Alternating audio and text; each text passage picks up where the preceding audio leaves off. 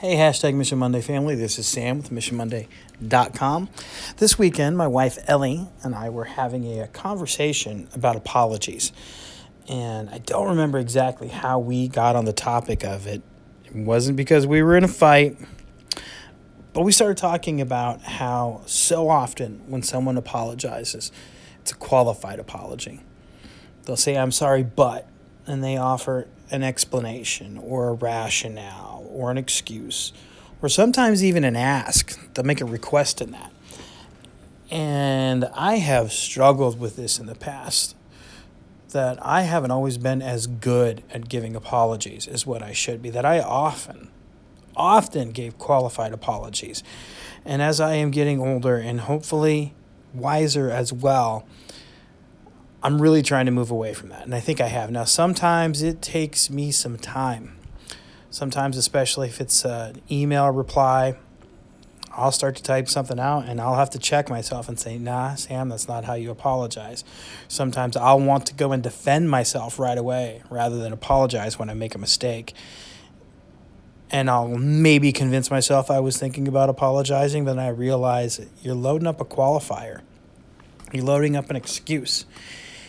And really, I think when we apologize, if your apology is authentic, there should be one priority in that communication. Just own up to that mistake. Put it on you. Say you're sorry. That's it. Just move on.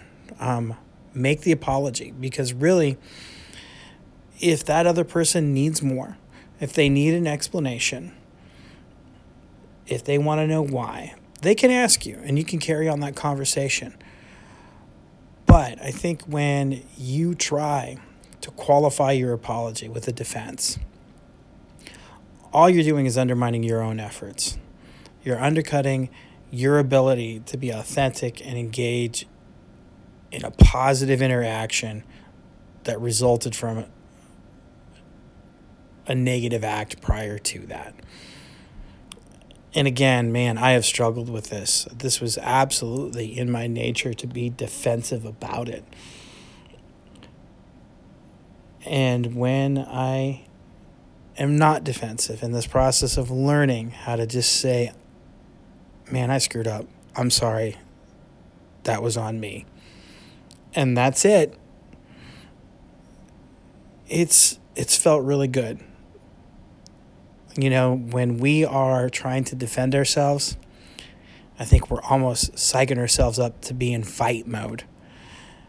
And an apology should not be a fight. It should not be a conflict. It should be a step towards a resolution and forgiveness. And again, if somebody needs more, if they want to know why, if they want to know your rationale, if they want to know how did this mistake occur, they can ask for that. And you've opened the door for that conversation if you can just apologize.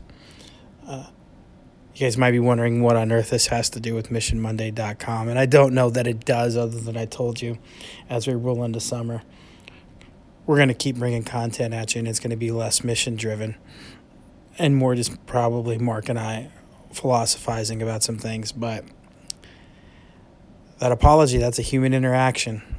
And it needs to happen on purpose, and it needs to happen regularly every time that you mess up. Kind of sounds like a behavior we'd engage in as a mission. Just something to think about. All right, family. Really appreciate you taking the time to listen. As always, I would love it if you would go check out MissionMonday.com. I love you guys as well.